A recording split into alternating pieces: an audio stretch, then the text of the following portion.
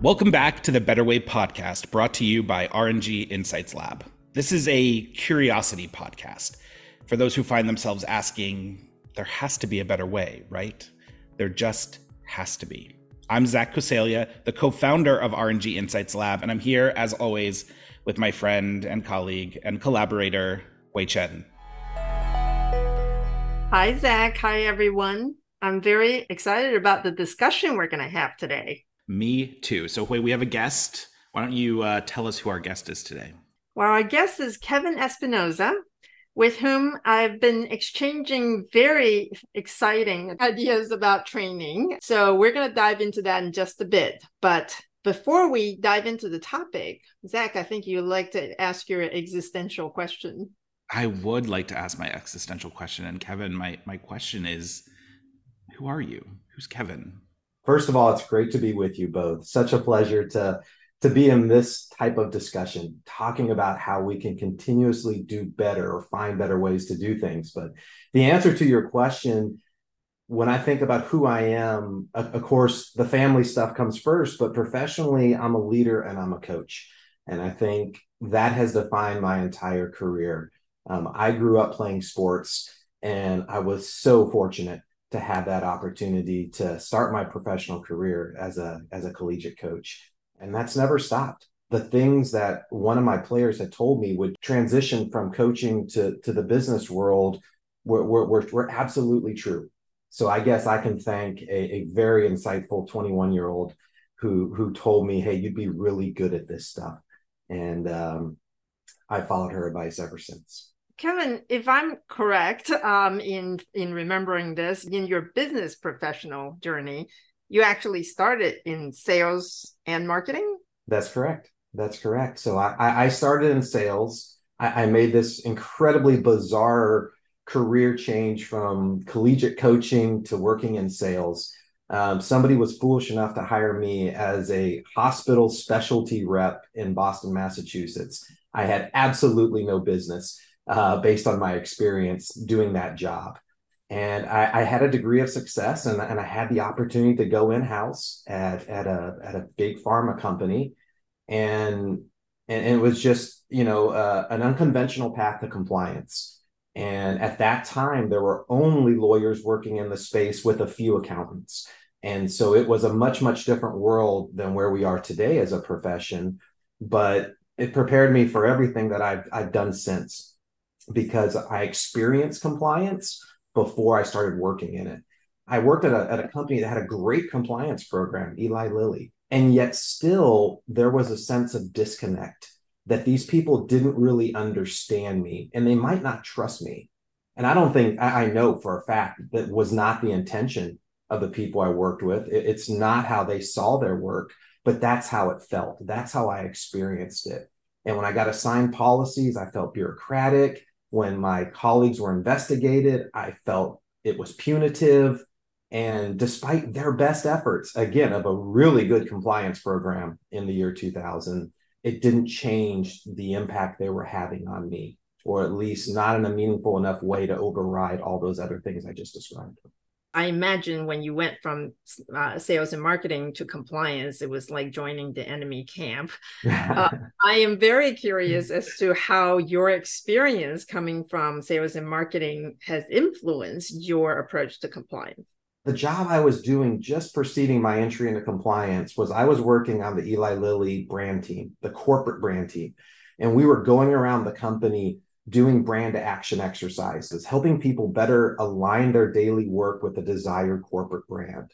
So we had 4 brand attributes. We wanted everything employees are doing to align with those 4 brand attributes. And one of the groups I was advising was compliance. So to answer your question, when I was invited to join the team, I was already advising them. I was already helping them discover insights that they already possessed to better implement compliance. And the craziest thing of that experience is I was asked to help launch the International Compliance Program. Unbeknownst to me, we were right in the middle of an FCPA investigation. It was a similar fact pattern to what Sharon Plow had gone through. And somebody said, you know what? We're going to do this different. We're going to put this organization reporting to the global marketing and sales organization So my boss had no compliance experience. I had no compliance experience. And we went out and hired a bunch of top talent in the global marketing and sales organization from around the world. So from the very outset, we said, we're going to do this different.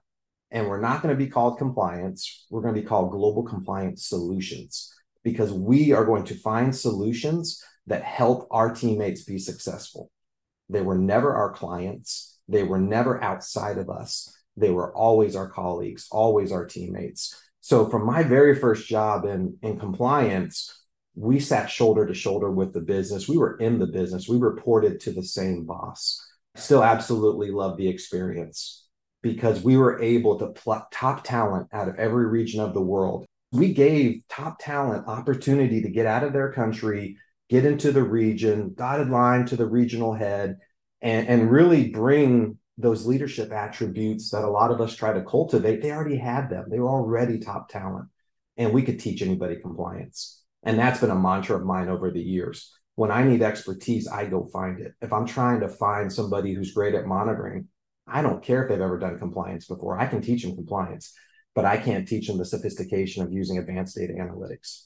So, Kevin, it's really interesting for me to hear of a company, at least at one point, of seeing compliance as a marketing exercise, which I think it's awesome. And your experience coming from marketing and working in a marketing embedded compliance function clearly shaped the view of how you do things. So one of the things that led us to our very fascinating exchange was how training was done. We talked about the model of doing compliance training, not as compliance training, but really as part of business learning. And you have some examples of how that was done in your experience. So tell us more about that. For me to do my job at Lilly, I had to go to Lilly Marketing Institute and do 12 hours of core marketing training. So before I could even enter a brand planning session, as a compliance person, I still had to have that foundational. So from, again, the outset of my career, I knew nothing else. I knew that I had to be fully trained as a marketer in order to work with marketers. And so that was always in my head. And the benefits I had was I got to work with certified learning professionals. So when I started getting into leadership roles in compliance, I was struck that many of our people in charge of training and learning were not learning professionals. It was people that, again, who did great work, but weren't qualified to do it. And so I always reflected back to my experience of working with certified learning professionals. And what they offer is, first of all, adult learning.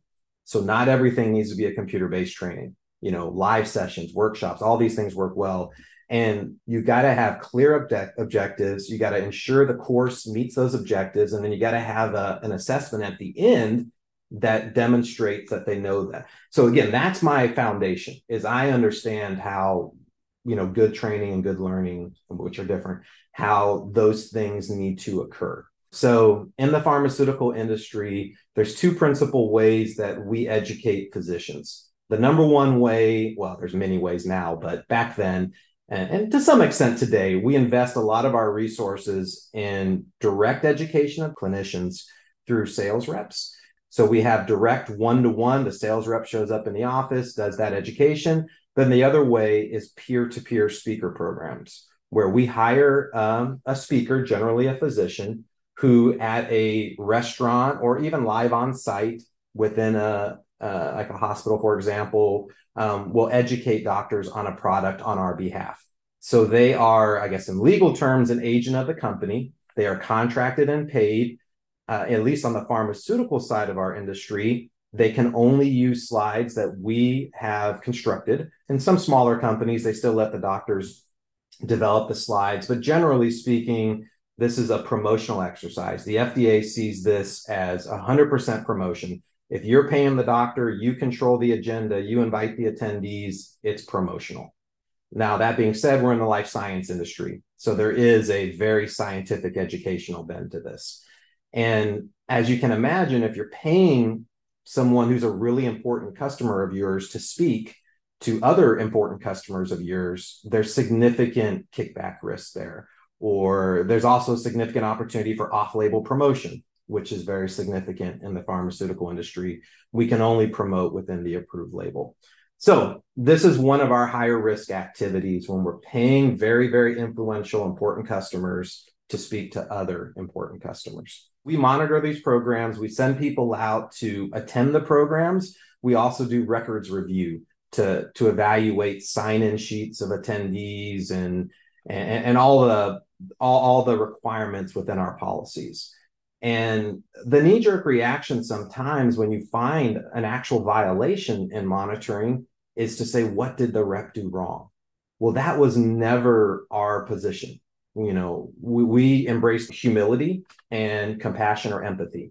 And so with that mindset, your first question is not what did the rep do wrong? It's what went wrong and why.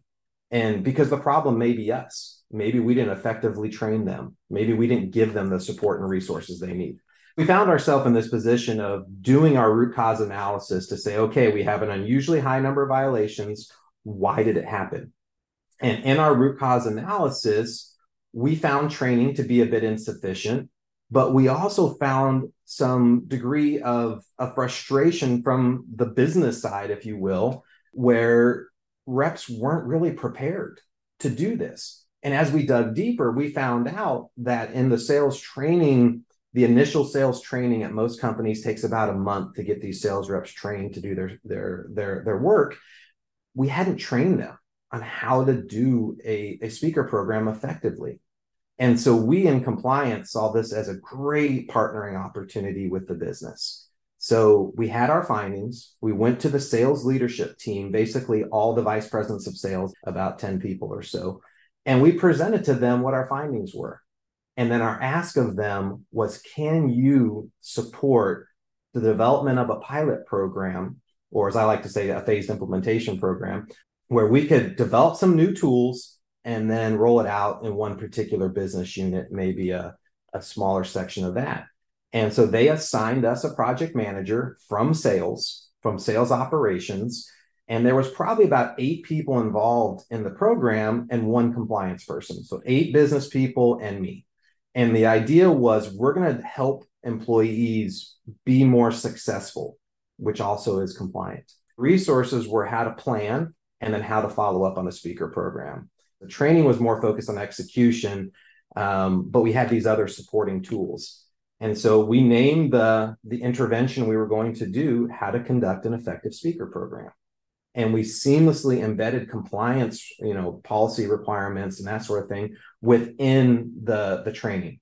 So, and because it's being delivered by the sales leadership team, it wasn't seen as a compliance intervention. We had maybe 4 or 5 objectives to the training itself, and 1 or 2 were compliance related. So if we ever had to show this, which of course we did have to show this to the DOJ or OIG, we could show them, hey, we are teaching them how to be compliant. We just embed it as 2 of 4 or 2 of 5 objectives within a course. When I was at DOJ in 2016, 17, I was at one of the conferences where somebody asked me about compliance training. And I then said, my dream would be that there is no separate compliance training. My dream would be that all compliance training is embedded in business training.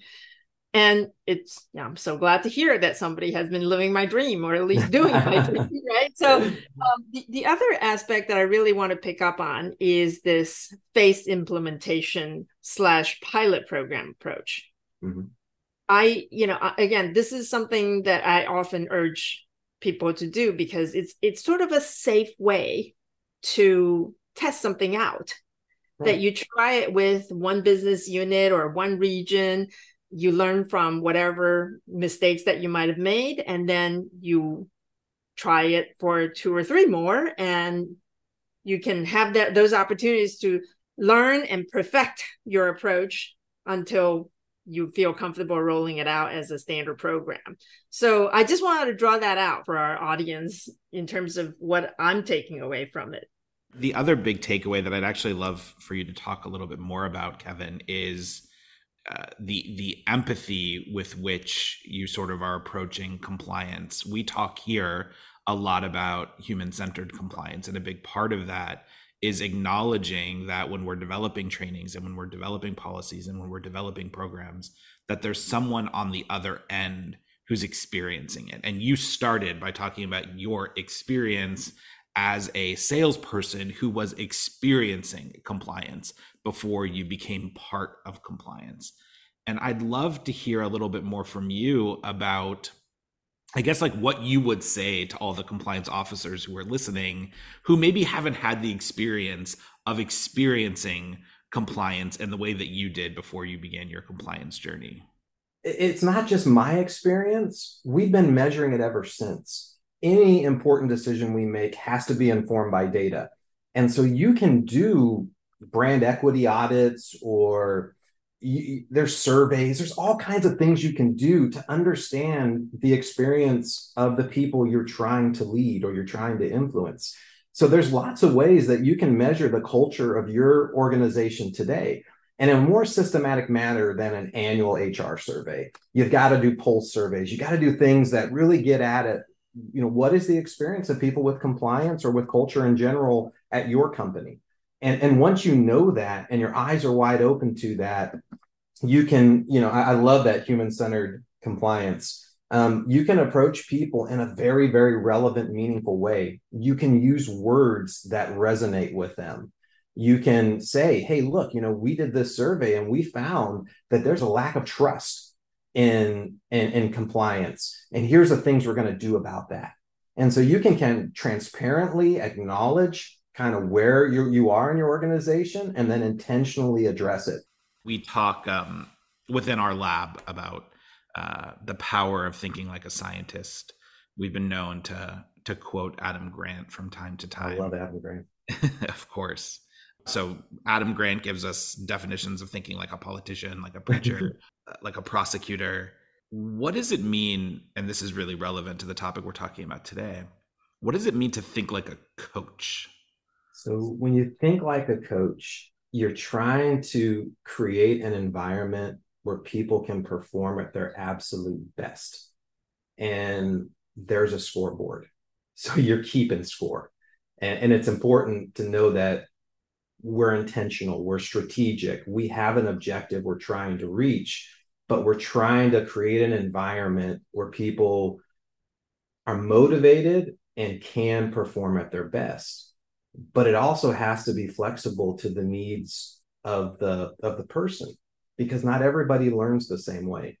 Not everybody comes with the same skill sets, the same experience. And so we've got to be flexible. Well, when you're thinking environmentally, you can account for that. You need to think about the environment you're creating. Does it give them opportunities to sub out for a few minutes? Have you given them space? Have you given them developmental opportunities where they can grow? Are you leveraging their strengths? So to me, coaching, transcends like job performance. You're a leader. You're creating an environment where people can be successful. It doesn't matter if you're a leader of compliance or a leader of a business function. You're still creating an environment. And if they're not successful, you take accountability for that as the leader, even if someone else says it's not your fault. And that's challenging, because you do have people sometimes who are not high performers, but you don't have a choice. They're on your team, and they can actually be problematic to the others if their performance isn't addressed. And I've always felt that you can also be kind and still drive high accountability, because kindness actually makes a huge, huge difference. And so when I experience compliance professionals who try to bully employees or try to have this presence, well, you're going to do it because I said so, because I'm in compliance. They never say that, but that's the impact they're having on people. We've got to help them do their job differently, because that's not going to be effective over time. I love that. As also someone who draws inspiration from all kinds of places and enjoys others who do as well. There's something really kind of wonderfully simple, but also rather deep about the point about there's a scoreboard, how that then sort of translates into what are we doing to measure in the world of compliance? Where's our scoreboard? What are we scoring, and how are we going to do it in ways that actually help us figure out whether or not our coaching or our training or the learning experiences that we're offering people are actually helping us achieve those objectives. I also want to pick up on something that the scoreboard idea. Mm-hmm. One of the challenges that we experience in compliance is, in some ways, it's as if we're trying to create a separate scoreboard. And ultimately, if you're working in a company, the ultimate scoreboard, is not just revenue, but really the long-term interest of the company, right? But if you translate it down to, let's say you're working with salespeople, they have to sell. It would be great if your compliance is wonderful. They're all compliant with whatever you're asking them to do. But if the result of that is that they make zero sales, that scoreboard is a big fat zero. We were talking a little earlier about incorporating compliance training as part of business learning.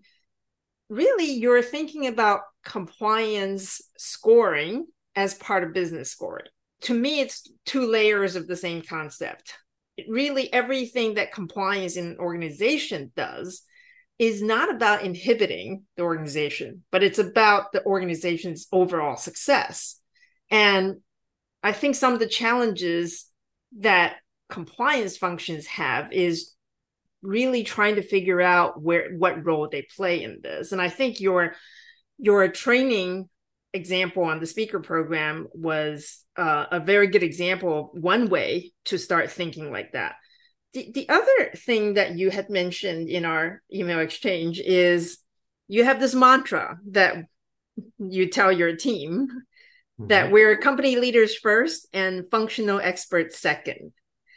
Tell us more about what you mean by that and how you help your team embrace that concept.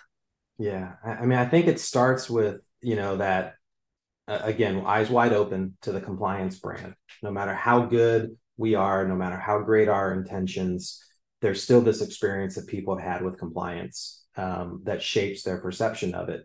So we're coming at our daily job at a disadvantage, likely through no fault of our own.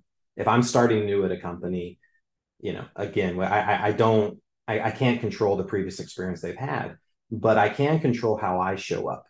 And if I say that I want to be, a trusted advisor, one of those fun terms we use, if I want to be relevant, if I want to have the greatest impact I can, again, people need to know that you care. And part of caring is understanding what they're trying to accomplish. And I think it starts at the company level. You need to know the strategic imperatives of the business in totality. But then when you meet individuals, you also have to know their objectives. So when I onboard a new compliance professional, I don't let them talk about compliance for a good 2 to 3 weeks. I give them a list of one-to-ones that I think they need to have. I want the focus of the discussion to be about the other person and what are their objectives. What are they trying to accomplish from a business standpoint? And sincerely care about what they're telling you and ask questions, understand it. So you start from a position of, I care about your success. And again, I think that serves you well in interpersonal relationships, but on a macro level, if you have the same attitude towards the company, you're going to come up with better solutions. Again, picking up a couple of things there. What I really love is the fact that essentially you make sure that when people are joining your team as a compliance professional, that they spend the first chunk of their time, 2-3 weeks, just listening to stakeholders in the company. And I think a lot of times we do the opposite. When we bring in a new compliance professional, we parade them out, not to listen, but to sort of deliver messages. And so I think that's a great approach that I would love to see more of. The one place we tend to do this really well is with our business partnering roles. So over the years, we've added a lot of business partnering roles, put senior level compliance professionals on business unit leadership teams. So those people tend to be really good at it. But what about the operational people? If you have somebody or some bodies who are responsible for monitoring, we should do the same thing from an operational standpoint. So if there's commercial analytics or market research or commercial operations, we should care about them just as much. So again, that's why everyone on your team needs to have this mindset, because those other people have pressures, they have objectives, they have systems they're trying to implement and stuff like that. And if you come to them and not just hear about them, but demonstrate a curiosity, like, oh, tell me more about that. That sounds like a heavy lift. Is that an SAP system? Yeah, yeah. And you kind of like show them you care too. So I do think as an industry, at least on the pharma side, we're pretty good at the business partnering roles, but we need to have that same intentionality on the operation side too. I think it's interesting. A lot of compliance love to talk about, well, we should make the emerging business leaders go through a rotation in compliance as part of business leadership training. I like essentially the idea I'm hearing from you, which is for compliance professionals to go through a business rotation so that they can become better compliance leaders. All right, Kevin, you've given us so many better ways, from curiosity to empathy to a more integrated approach to compliance, a more integrated approach to compliance training. You've told us about what it means to think like a coach, which will probably be the highlight for me. Now it's time for you to experience the Better Way questionnaire and for everyone to get to know you a little bit better. So as everyone knows, this for me is based on the questionnaire that James Lipton used to ask on Inside the Actors Studio, Proust, Bernard Pivot, Vanity Fair. Lots of folks have done this, and now we're doing it. I will ask the first question. This one, you get to choose one of two options. If you can wake up tomorrow having gained any one quality or ability, what would it be? That's option one. Or is there a quality about yourself you're currently working to improve? If so, what? I'm always trying to be a better listener. Question number 2. Again, you have an option. First, who is your favorite mentor? Or who do you wish you could be mentored by? I'm going to go with favorite mentor. So her name is Ann Whitaker. She's a pharmaceutical industry veteran, if you will. She started off as a sales rep like me, and she got into organizational development and leadership. And then she went to run business units at GSK, eventually president of Sanofi and some other companies. But she was the one, and what I loved about her mentorship is it was all about accountability. I recall having a monitoring finding one day, and she said, Kevin, I know somebody's going to ask me to send an email to tell them to stop doing that, but that's not what we're going to do. And she would start conversations like that, acknowledging what the easy answer would be, and then promote the more difficult answer. And the other example I'll offer from her is it was her idea to embed compliance within our scoreboards at GSK. And she would never assign ownership to me. She always assigned it to her head of sales, her head of marketing, her head of whomever was most able to impact or improve results for the next quarter. So it was her leadership and her absolute commitment to accountability and driving that into the business that grew me significantly and shaped the way that I see things throughout my career. So just a fantastic mentor for me. That's so wonderful. Now, next question is, what is the best job, paid or unpaid, that you have ever had? I mean, I'm going to leave compliance, as great as it's been, and I'm going to go back to coaching. And it wasn't coaching my college or high school teams. I used to do summer camps at different universities around the country. And my favorite thing we would do is team camp, where an entire high school volleyball team would come in for a week, and I would get somebody else's team. And I would have the opportunity to not only make them better volleyball players, but make them better teammates. And they would often at the end of the camp write out cards and stuff to me. And it just made me feel so good, because it's such a pivotal age for, I have two daughters and two sons, but I know from my two daughters, like what a pivotal age that is, middle school and high school. And to make relationships stronger, to have them play back to me that I had the impact that I hope to have as human beings, that was probably the best time of my life. Terrific. What is your favorite thing to do? So I'm a trail runner, and I do ultra marathons in the mountains. I don't win anything. It's all about my own personal goals, and it's all about completing the race. And It's the furthest thing from a keyboard and a desk I could possibly think of. And I love it all. I love the suffering. I love the people that support you when you're doing a run like that. And I just love being in nature and the unpredictability of it.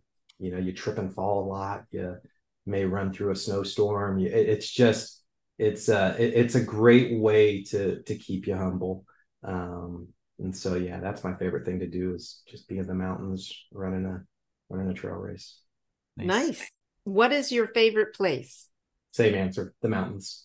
I love the mountains. Terrific. What makes you proud? My kids. So I'm a first generation college student.